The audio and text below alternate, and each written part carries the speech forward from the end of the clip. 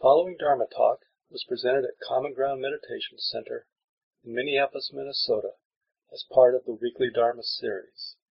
The speaker is Mark Nunberg, guiding teacher at Common Ground. Welcome, everyone. Most of you know that at Common Ground, one of the central ways to understand the Buddha's teachings is this practice of freely giving and freely receiving. And you might also know that we try to arrange the center so that it is really grounded in this deeper practice. So we decided way back 20 years ago almost now not to charge for anything, not to have suggested donations, but instead just to practice receiving freely and giving freely. And of course, whether we're aware of it or not, it's just how the world works.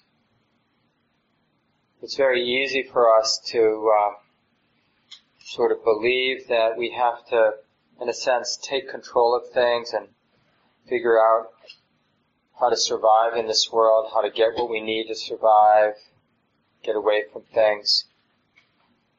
But we can discover a more easy and alive and healing way of living in the world. And it's basically the attitude of generosity. And a lot of times people think, well, this is a luxury good. Certain people, if they're fortunate enough, have a lot, they can be generous. But the rest of us, we have to live like dogs, scrambling for a bone. And that's just how it is. So one of the things that, given how we operate here, it's just an invitation for all of us to experiment with not living in that tight, dog-eat-dog, scrambling sort of way. But to practice taking this center and all these teachings from the Buddha and all of what the community has created here, receiving it as a free gift. And it's not easy to receive a free gift. We feel guilty.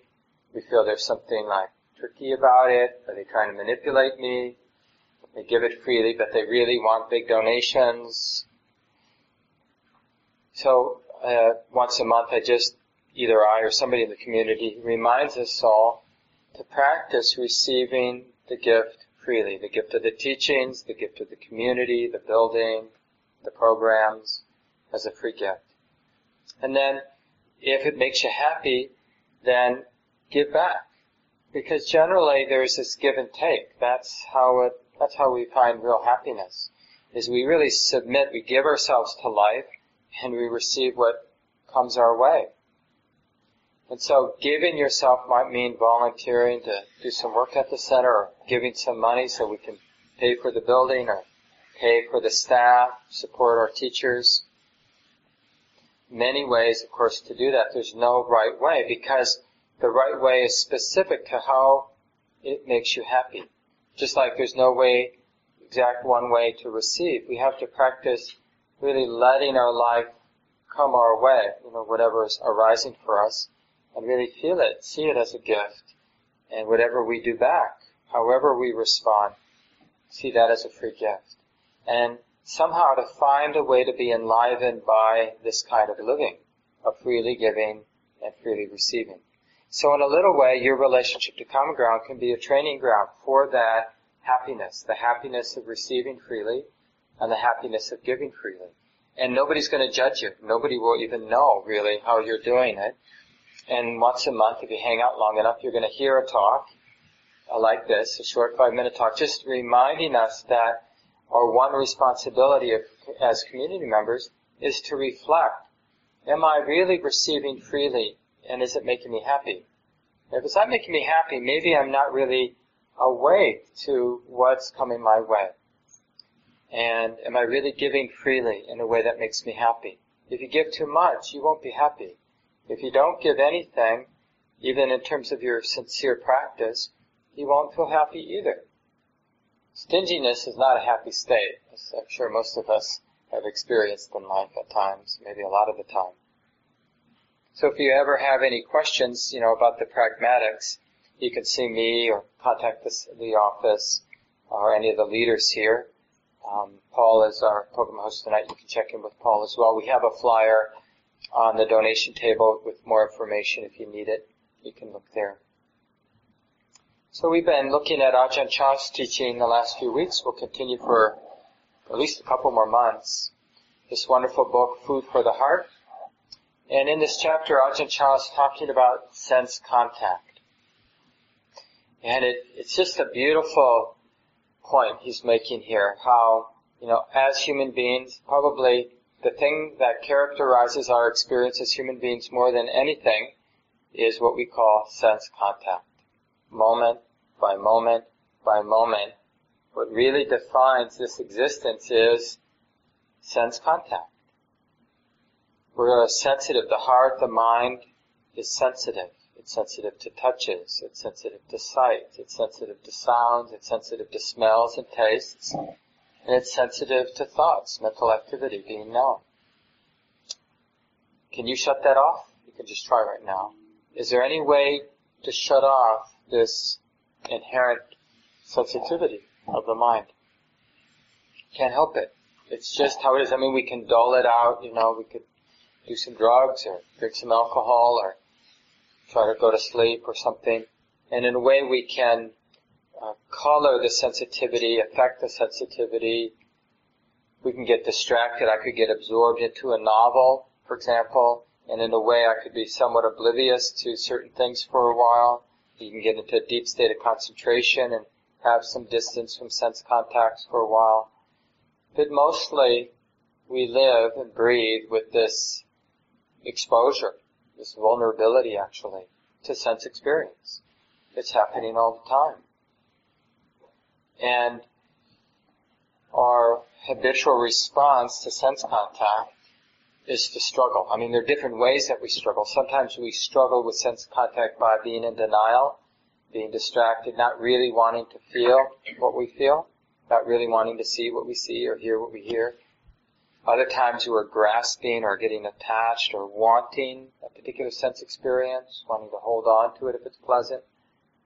And other times when it's unpleasant, we're trying very hard to get rid of it, make it different than what it is. But all of those different reactions, it's fair to call them struggling. The mind is resisting or struggling. And that's difficult. Struggling is difficult. It causes tension in the mind. In this chapter, Ajahn Chah talks about his early years as a monk and how, being a monk at the local village monastery where a lot of the monks evidently weren't very serious, weren't taking the practice very serious. He was disappointed, and he was hoping that somewhere out there'd be a better monastery, a better teacher, and he shopped around a lot. He started to move around after a number of years, looking for the right teacher, the right monastery, but always finding something that wasn't quite right. Sound familiar? We do that with relationships. Even something as simple like sitting for 30 minutes or tonight 35 minutes.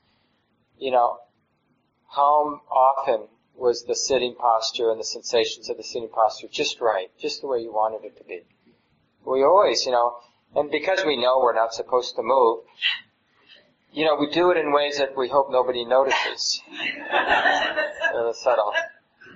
Or we pretend it's a sort of a natural movement of the body. That we're not really doing it. But in all kinds of little ways, we're trying to find that right monastery or the right partner or the right this or the right that endlessly. And in so many places in our life, we're thinking about what's really the best smartphone for me. Given my lifestyle and my budget. Or even clothes, the kind of clothes we should wear, that sort of help me sort of be the person I'm meant to be, and so other people know the kind of person I am. It's like we communicate all kinds of things to each other by our, how we dress ourselves up, dress this body up. And it's endless. When are we really going to get it all together? The posture together, the clothes together, the friends together, the home together, the job, the money. So this is often our relationship with sense contact is characterized by struggle. And so then, if we do happen to notice that, a lot of us, a lot of the time, we don't notice it. We just keep doing it over and over again, even though it's quite frustrating, even though whatever stability we get from it, any satisfaction we get from it is short-lived, and need to do it again and again and again. That's what we do. But when we do get a little bit more perspective, it starts to occur to us how endless it is, endlessly frustrating. And then we think we're starting to be wise because we start to feel like we should back away, like sense contact is actually a burden.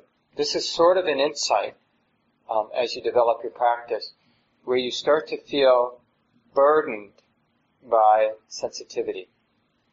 It's like with the beginning of our practice, we start abandoning different habits of being distracted. We're just less distracted in life. And so, by definition, we're more sensitive, right? If we're less distracted, we're more sensitive. And all of a sudden we realize, I don't actually like being sensitive. I don't like feeling winter coming on, the dampness, the coldness, or, whatever else that we're noticing.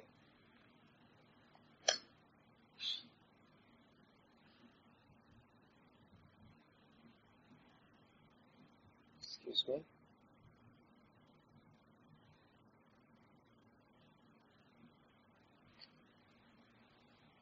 So we don't like that. And this is like it torments us in a way. Because once we've seen that distraction is stressful and we start to abandon it, we thought we were going to be saved, but we realized that there's another oppressiveness in life. One oppressiveness is always running away from sense experience. And then the other oppressiveness is always being in touch with sense experience. So controlling doesn't work, struggling to make things perfect doesn't work, but leaving things alone and just being sensitive, that doesn't seem to work either, initially at least. Not until we develop some real wisdom does it actually start to make sense. But this is actually the way. The Buddha, as some of you know, he rejected extreme asceticism, like different ways that human beings try to disconnect, like not wanting to be sensitive. He talks about, Ajahn Chah talks in this chapter about, getting some beeswax and stuffing in his ears because the local village was making so much noise at night when he was trying to meditate. And then he realized, he had a real insight that it wasn't the noise, but it was his mind that was irritating himself, agitating his mind. We think it's my partner, or that noise, or the indigestion in my stomach, or whatever it is out there that's causing my agitation. But actually, this is an insight. We see that it's the mind itself that's agitating itself. This is a bit shocking. It just feels so much, better to blame something external, but to realize that it's the mind itself disturbing itself. That's a bit shocking. And then this turning happens, and this is really what this chapter is about. The chapter title is Sense Contact, the Font of Wisdom. And the point Ajahn Chah is making here is we need sense contact. Without sense contact, there's no way for wisdom to develop in our life. So we can basically have two relationships to sense experience. One is, it's a problem, because I can't control it in the way that I want to control it, can't fix it in a way, so it's always nice. And the other problem about sense contact, or the other approach rather, not problem, is to see that sense contact is my teacher. There's a reason for sense contact. It exposes all of the habits of the mind.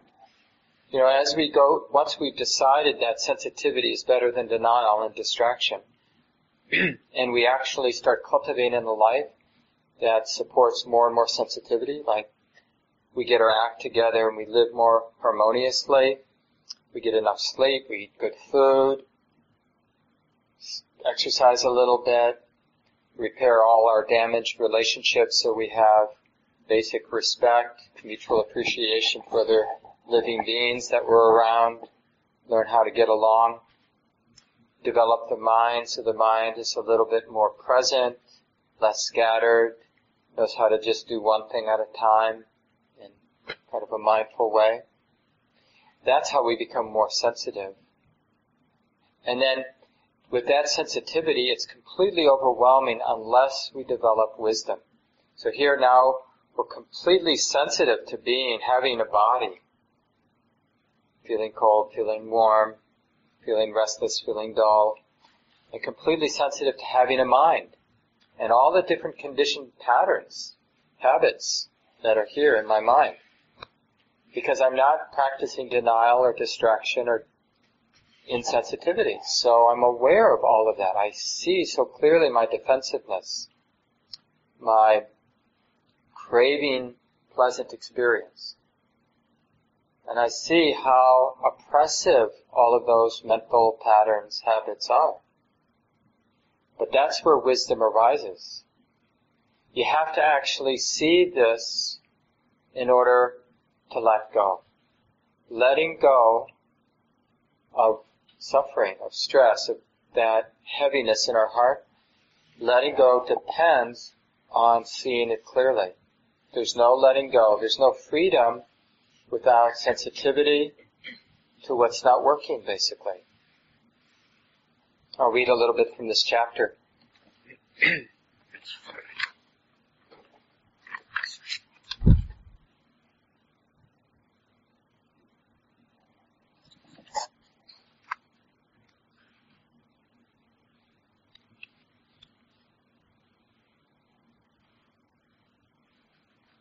Ajahn gives this example of one of his students, one of the monks, he said right from the start when he was ordained, he was really into the teachings on letting go, on not clinging, not grasping, non-attachment. And one day Ajahn Chah was walking through the forest where the different cabins, little huts, or some of them aren't even huts, they're just little platforms with a little roof over the platform. And maybe a mosquito net. Anyway, he saw one of these little huts, and the storm had blown the roof mostly off. And he was sort of surprised that the monk hadn't fixed up.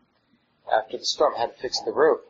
And eventually tracked down the monk who lived in that kuti, that cabin, and asked what was going on. And the monk said, well, you've taught me to let go, to not cling, And so I thought, well, this, the fact that the wind blew part of the roof off, that was just an event, just something being known. And I didn't want to get attached, take it personally. So I just left it be. And he said, and when it's raining, I just go to this corner where there's still a little roof, keep the rain from going off of me. And when I want to be in the sun, I go to the other side and get warmed up. And Ajahn Chah really argued, or didn't argue, but kind of gave him a lecture about the ignorance in that. Like somehow you can be attached to getting out of the rain, moving into the sun, but not attached to keeping things up, taking care of things. And so this is just a simple lesson about how instead of thinking that all of the problems in our life, like taking care of our body, earning a living, having relationships, that these are in the way of our spiritual development, it'd be much more useful to see them as teachers. Well, isn't it interesting that making my bed is this little monster in my life? Like, I really don't want to do it. But what's that about? Or the kind of pain, difficulty we have in interactions, the shame that comes up, or any sort of burden, like, one of the common things is just some concern about money, not having enough money, and it can feel almost like unfair that we're a living being and we don't have a $1 billion sort of backup in case we run out.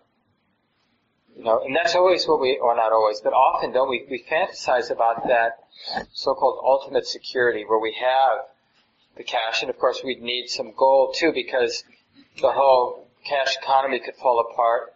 It'd be good to have, and then sometimes gold won't even be good, so you need things to barter with, foodstuffs and other things. And there's no end to that need for security. So one of the things, when you notice some financial security, you can do one of two things. You can struggle with that idea, like, okay, what can I do to get more financial security? And I'm not saying you should do that to some degree, but also take the time to look at that and ask, well, is there any freedom? Is there a way to be free with insecurity? So here there is this financial insecurity, or this insecurity in a relationship, or whatever kind of vulnerability you're aware of. Is there a way to be free with this? We let it be our teacher. So non-reactivity. We're just letting it in, getting interested in it, relaxing with it, not assuming that it's a problem. So what we're letting go of, it's not that we're letting go of being the one who only has a certain amount of money. We're letting go of that being a problem, that the insecurity is a problem. That's an idea in our mind, that insecurity is a problem, that pain in the knee is a problem. We're not letting go of the pain in the knee. I mean, if there's something we can do to get rid of the pain in the knee, if there's something we can do to get more money, more wealth, if there's something to do to patch up our relationships, well, sure, let's do that. But a lot of times in life, there's really nothing to do right in that moment, at least. But there is one thing we can do, is we can practice not having a problem with life being the way that it is. Because we feel with such certainty that it shouldn't be this way.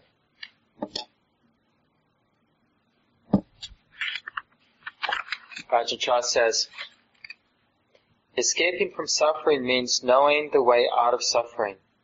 It doesn't mean running away from wherever suffering arises. By doing that, you just carry your suffering with you. If you want to understand suffering, you must look into the situation at hand. The teachings say that wherever a problem arises, it must be settled right there. Now, that is a profound teaching. Wherever the problem arises, it must be settled right there. So if we have a problem with our body, we're there in the bathroom, we look in the mirror, and it's not the body, not the face we want. And so the problem has to be right here. It isn't about running off to the health club or, whatever else we might be inclined to do.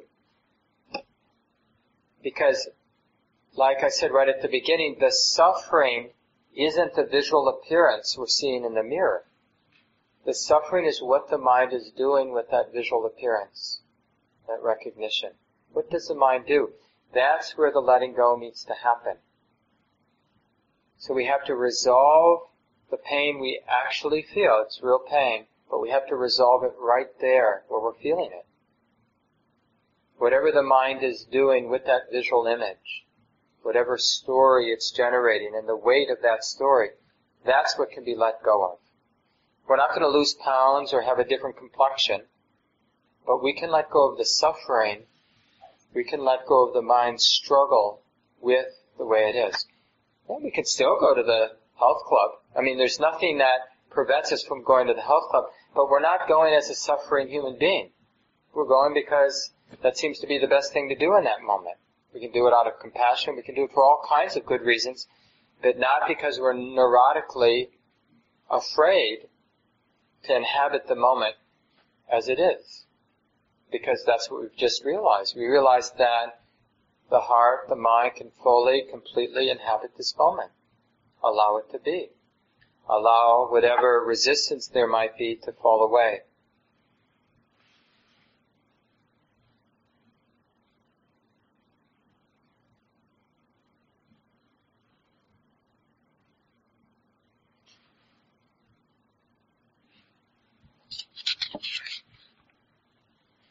gives an example of being an abbot, and this is sort of the archetype of monks and nuns to some degree, is that they get that opportunity to practice successfully, get the support that they need, a good teacher, good practice environment, they have good instincts, and they develop the practice, and then lo and behold, somebody makes them an abbot or gives them responsibility. It's true in our lives too. We finally get our act together, and then we fall in love. And it's like a whole new ballgame. Or one of the funny description is, our practice is going well, and then we have to go home for the holidays and be with our parents. And all kinds of stuff comes up for us in that environment. So, but instead of thinking of this as a problem, like, oh, this is screwing up my life, this relationship is screwing up my life, I was so much better single, or, being single is screwing up my life, I need another relationship.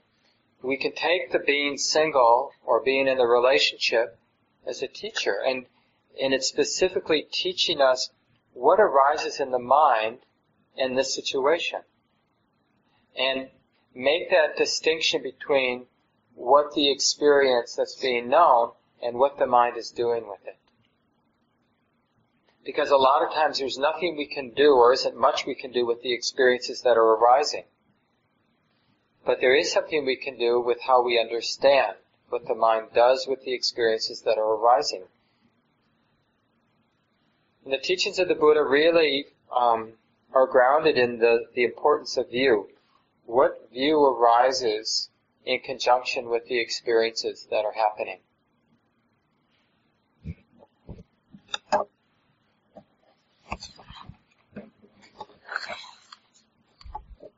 Ajahn Chah says, when suffering arises, you must note it.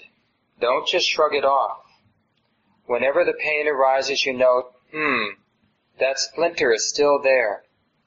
Whenever the pain arises, there arises also the thought that the splinter has got to go.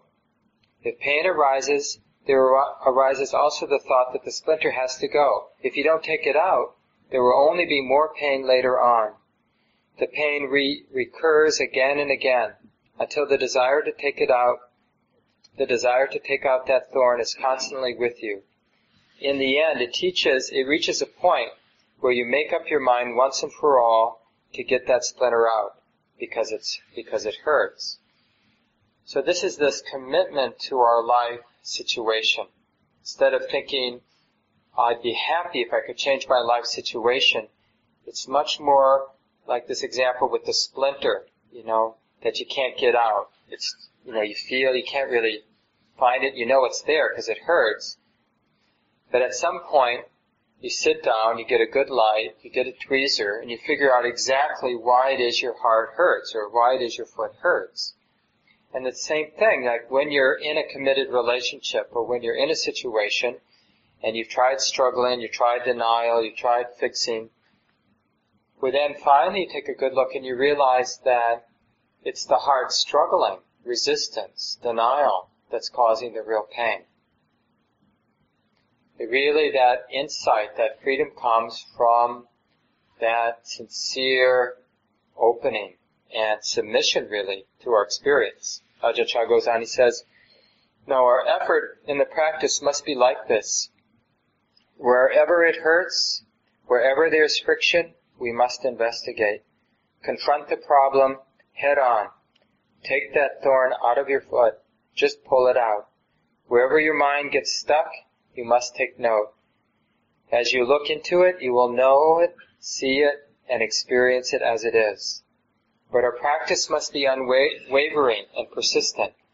They call it putting forth constant effort. Whenever an unpleasant feeling arises in your foot, for example, you must remind yourself to get that thing out. You don't give up, you resolve. Likewise, when suffering arises in our hearts, we must have the unwavering resolve to try to uproot the defilements, to give them up. This resolve is constantly there, unremittingly. Eventually the defilement will fall into our hands where we can finish them off.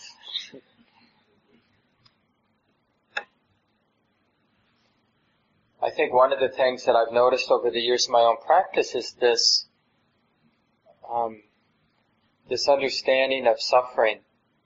So when my heart is hurting, when I do feel some mental suffering, some resistance, some fear or anxiety, now, still unpleasant of course, that hasn't changed, but now I have a lot of confidence that it doesn't have to be that way.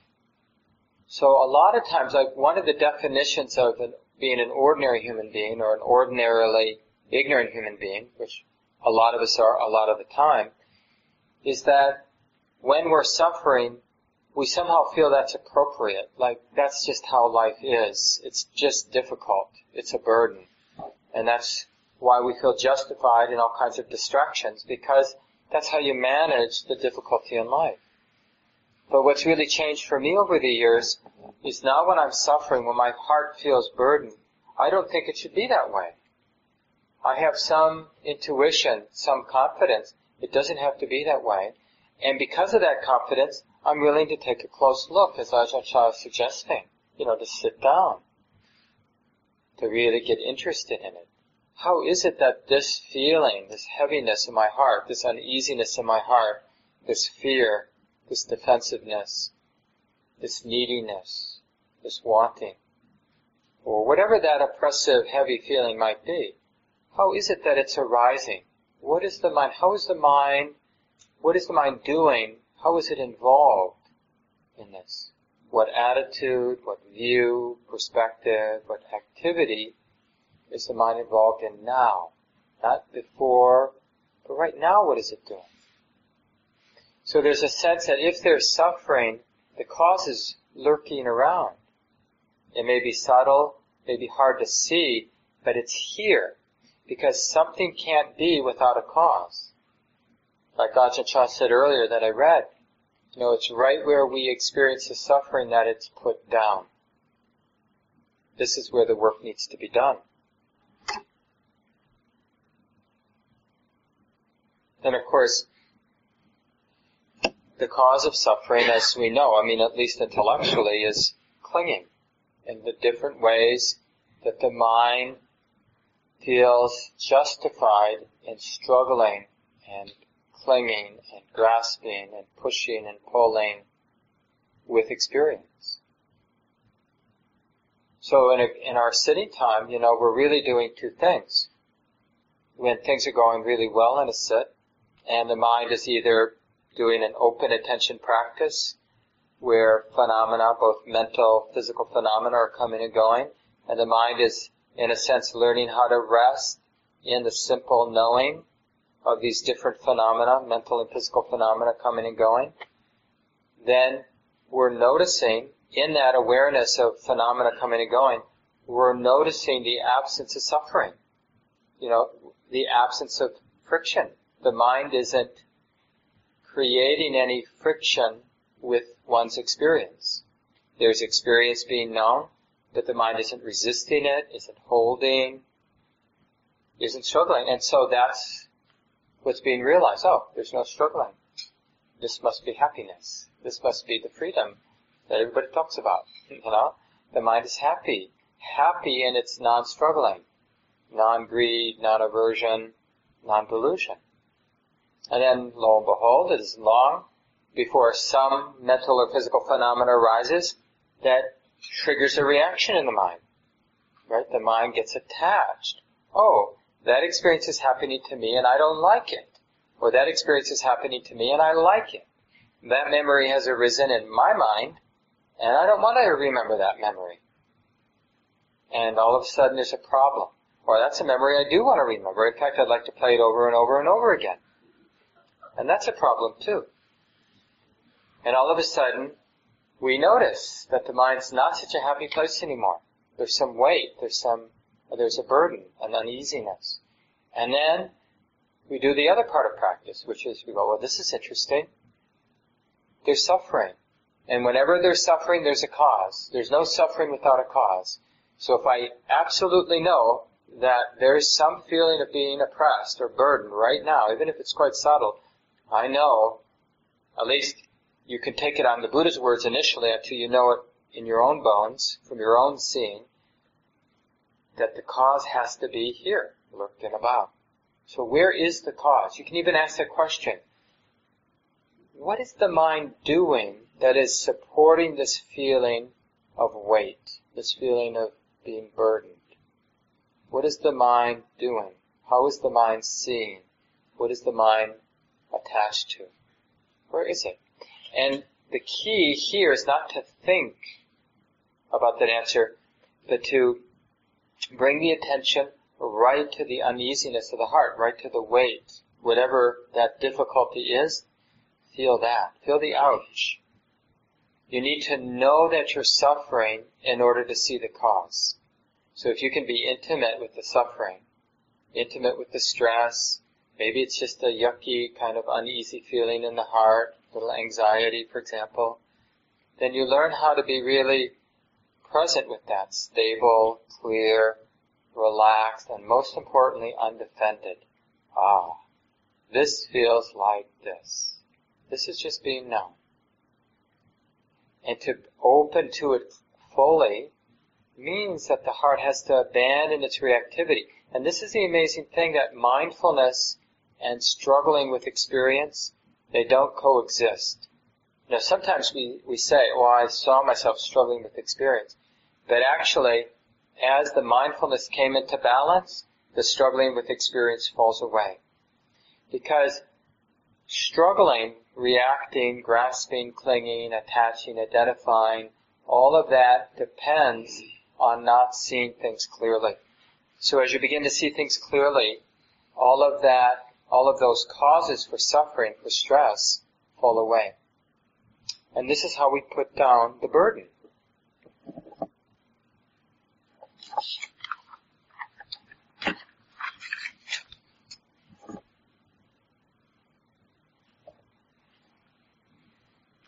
Ajahn says, the Dharma, the way it is, you know it for yourself. To know for yourself means to practice for yourself.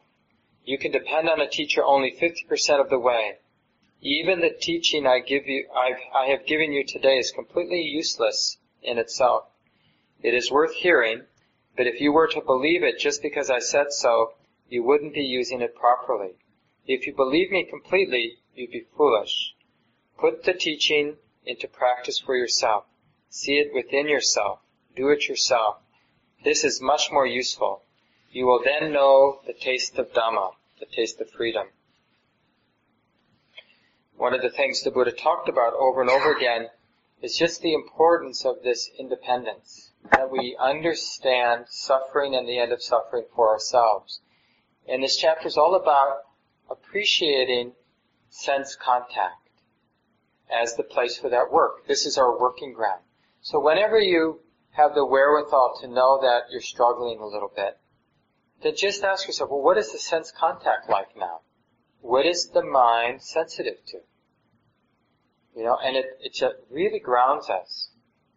And instead of flailing about trying to get some space or some distance from our uneasy heart, all of a sudden now we feel like we have a purpose, okay? What is being known? Oh yeah, this is being known. Oh, this is unpleasant. Well, can I open to that?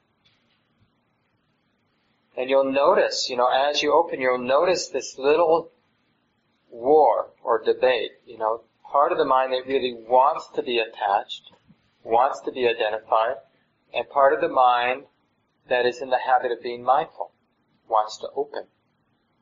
And sometimes the habit of struggling is going to have more momentum, and you'll continue being a suffering human being for a while. And sometimes the habit of being mindful will have more momentum, and that experience will fall away completely. Whatever stress, heaviness that was there will just fall away. But it doesn't matter. We're just happy to be practicing, to do our best. And even if we fail, so to speak, we're mindful but not mindful enough, and we continue to suffer, we just understand that, this is how it is. The mind has allegiance with the attachment. It feels like attachment is relevant. I see this a lot in myself, I know better, but me, or the mind knowing better, isn't as strong as the mind that really wants to do it anyway. And so we observe the mind doing it anyway, the struggling, the resistance. But because we're at least somewhat mindful of that, we'll be mindful also that it doesn't work, that it actually doesn't lead to happiness. Like last night, I stayed up late listening to the news, hearing Barack Obama's talk at 2 a.m, which is actually like 3 a.m, right? Because of the recent time change, isn't that right? I think it goes that way. But anyway, it was late. So I'm a little out of it today. But, it's like, oh yeah, just a little bit more. Just a little bit more. Thinking that, at some point, I'll be satisfied. As opposed to just getting interested in that yucky feeling of having to let something be, and the fear of missing something important. That's that yucky feeling that the heart doesn't want to open to. So there's that struggle, like, can the heart open to that yucky feeling of putting down that sort of, what's going to be next? And there's that. And then there's that hope that something really important. And there's that little war going on. And sometimes we just keep on, so-called making the wrong choice. But that's okay, because we'll keep seeing that the wrong choice doesn't work. So that's an important lesson to see. So at the end of the evening to realize that, my life actually isn't any better off. Or nothing happened that I couldn't do in the morning. I don't know if that's a particularly good example, but you get the point. I want to save some time for discussion, so if you have any thoughts about this topic, any questions about what I've said, comments from your own practice you'd like to share with the group, what comes to mind? Yeah, Tom. Yeah, as you're talking, I'm feeling like three things. One, that it's important, this is a good thing for me to understand. I'm feeling resistance, and I'm also feeling like confusion about how this is, this letting go and identifying, I guess what you're saying, the problem is you're attached. The problem is attaching to the situation. And then I think about like my relationship with my wife. It's good, but there's times when she doesn't fill the water up in the ditch or whatever, that's stuff. That builds on these little resentments and a pattern that I've kind of found in myself in other relationships with men and women is that they seem to work if I don't bring up my objections or problems that I have. So, an example of my wife, bring it up, but we're both kind of conflict resistant. We don't want to go there. That's what my family was, where get into all that psychological stuff. And then I'm also thinking about, at some point I'm just going to stop. I don't have a question. But I've never, something I think you told the story. It was John's tomato. Someone was over there practicing with this monk, and he was really intense. He just didn't talk, whatever. And then he was all about very serious. And then one time he observed him at the market. Oh yeah, that was Joseph Goldstein with Menindra. Yeah, about the peanuts. Yeah, right. Haggling over the price. Haggling over the price of peanuts, and he asked him what's up with that? And he's like, well, Buddha didn't ask me to be stupid or to be cheated. And then on the other hand, like the guy that his roof blew off, he's like thinking, okay, I'm going to be attached. And then somewhere in that, there's a question.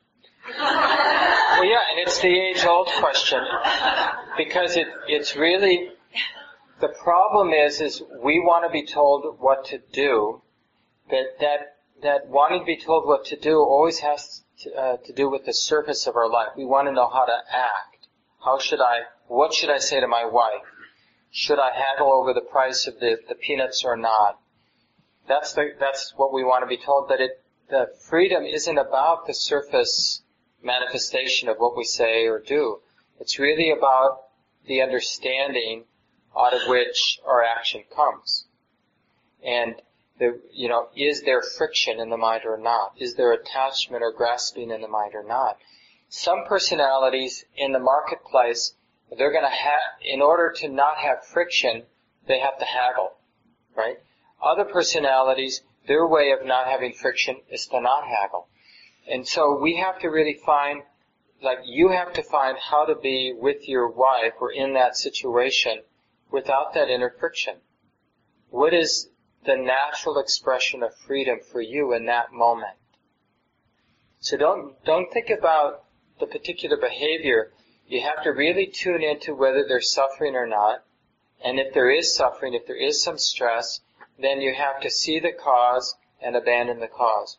You have to be not so concerned with the action itself, but more the quality of the intention, the beauty of the intention, and the free movement of that intention, the non-resistance to the intention. That's really what it's about. Does that make sense?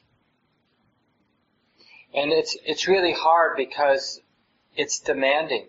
It'd be so much easier for us just to be told what to do or not do, and then we could just imitate that. And that's, there's a certain morality in that where we sort of just do what we're told to do, follow the rules. But that kind of morality itself is tight because we're attached to being good and attached to following this particular way. And it's not a very nimble kind of skillfulness. Other thoughts come to mind? Examples? Yeah. I come from a fundamentalist Christian family, and one of the things that we were absolutely taught is that besides that Buddhism is an atheist, devil-inspired religion, is to always tell the truth. So I was talking to my mom tonight and wanted to get over here, and my bell rang, and I said, oh, well, I'm going to have to go now. I'm going to a prayer meeting, knowing that my mother would interpret that to mean that I was being a good Christian and going to go pray, whereas actually I'm here. And so, I don't know, it was just like a way to be with my mom and a way to be here and not have this, to not be, I guess, that it was okay for me to do that. My mom was happy, I'm happy, and it worked. Yeah, and like in that situation we can, there's either suffering in your heart or there isn't. And just because we don't feel it doesn't mean we want to sort of confidently believe there isn't any, but it is important information. We check in and we notice, well, how did that feel saying that to my mom? How does it feel now, an hour or so later?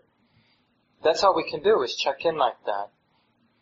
And then sometimes we don't think we're causing suffering for ourselves or others, but it's only much later that we feel the aftertaste of that intention. So we have to be willing to keep checking. Whenever it comes up, we look. So this is what Ajahn Chah was saying earlier, this relentlessness of interest in sense contact, and then what the mind does with that sense contact. So, later tonight as you're going to bed, the memory of that interaction with your mom might come up for you. And that's just another opportunity for you to, in a sense, taste it. How does it taste? Does it taste clean? No trace? No uneasy quality there? Or not? It feels a little heavy. And then if it does feel a little heavy, then let it be your teacher. You don't have to scold yourself, but just, okay, let me learn something from this uneasy feeling that's left over from that interaction, And again, it's not about thinking about what happened. It's about a willingness to attend to whatever uneasiness, whatever pain is still present in the mind, in the heart. Relax with it and let it be our teacher. It's just, it's like this. This is being known. And as we open to that, we'll get a sense of what the heart was afraid to do at that moment. And we can heal those past moments here in the present, because whatever's unfinished, the unfinished, whatever that is here. Where else would it be? And if there isn't anything unfinished, well then there isn't anything unfinished to finish. And we don't need to worry about it. So thanks for sharing that. A couple more minutes. Any other thoughts come to mind? Questions or experiences from your practice? Yeah, say your name.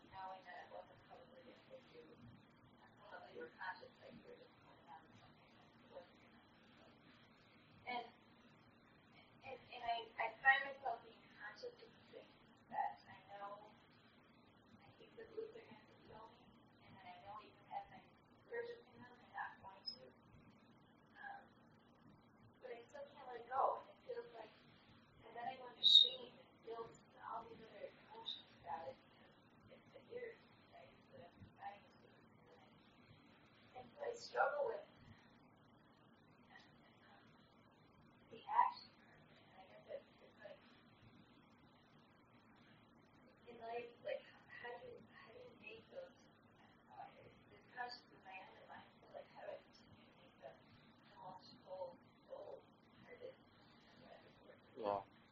Wise decision, yeah. Well, I really appreciate you sharing that example, because it just makes the whole conversation real to hear these real life examples. And, we have to remember that it's not so much whether we buy the boots or don't buy the boots. It's really about what we're learning. So if you don't buy the boots, what do you learn by not buying the boots? If you do buy the boots, what can you learn by buying the boots? So it isn't even so much that buying the boots is unskillful. It's just we're missing this opportunity.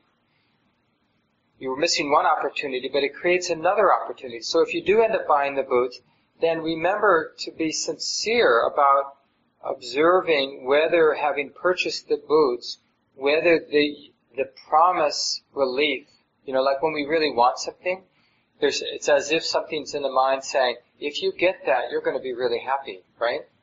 So then, and you notice that you can't stop yourself, even though part of the mind is thinking, I don't think that's really going to make you happy. And then but I'm going to buy them anyway.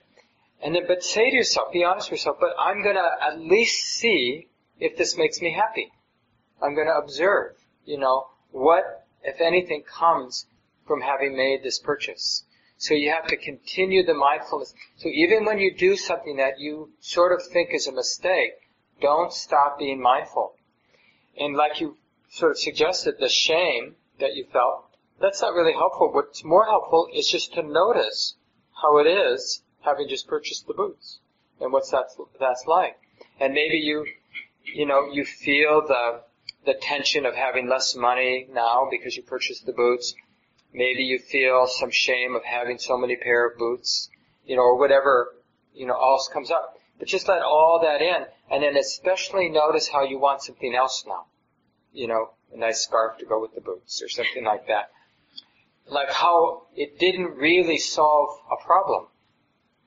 It was avoiding this hunger. It's like there's a monster, we just keep feeding it, but the monster is always hungry. I mean, it's maybe satisfied for a little bit, but then it's got to be fed again and again and again. Or maybe at some point, if we see that enough times with enough clarity, we're going to want to get to know that monster. Because we don't want to be the person who's enslaved by that monster forever. So someday we're going to just sit down with that monster and really get to know it and see, how we might work together. Thanks, Christine, for sharing that. Anything quick? We just have a minute. Any last comments? Yeah, you get the last word. Sure.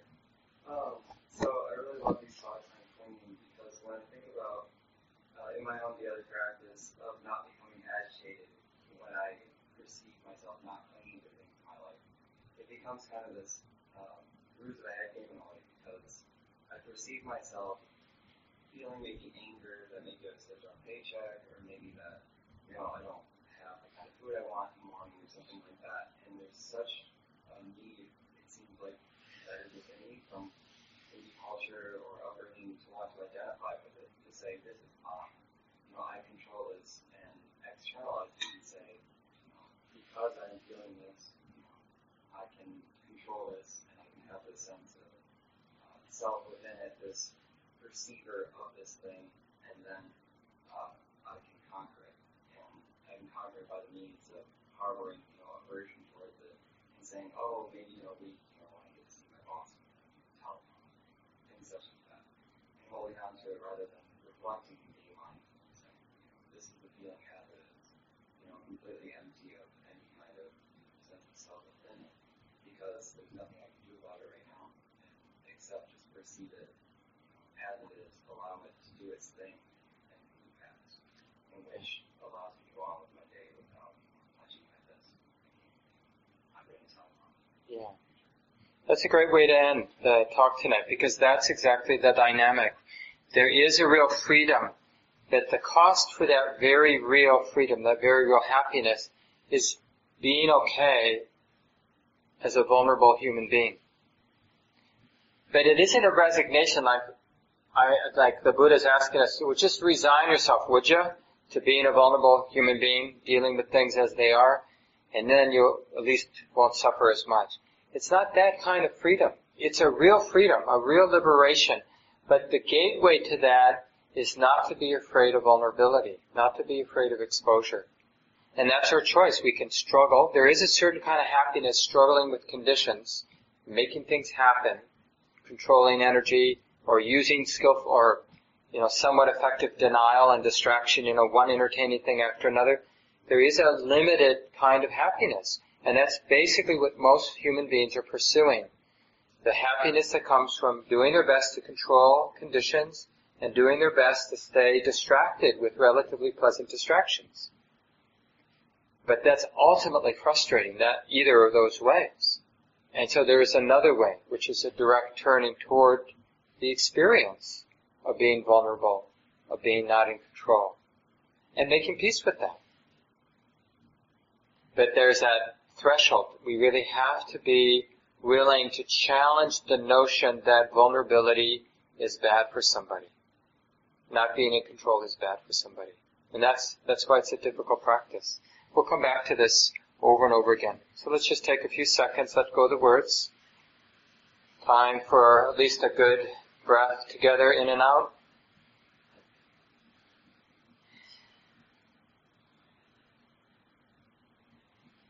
Thanks everyone for coming tonight. Thank you for listening. To learn how you can support the teachers and Dharma Seed, please visit dharmaseed.org/donate.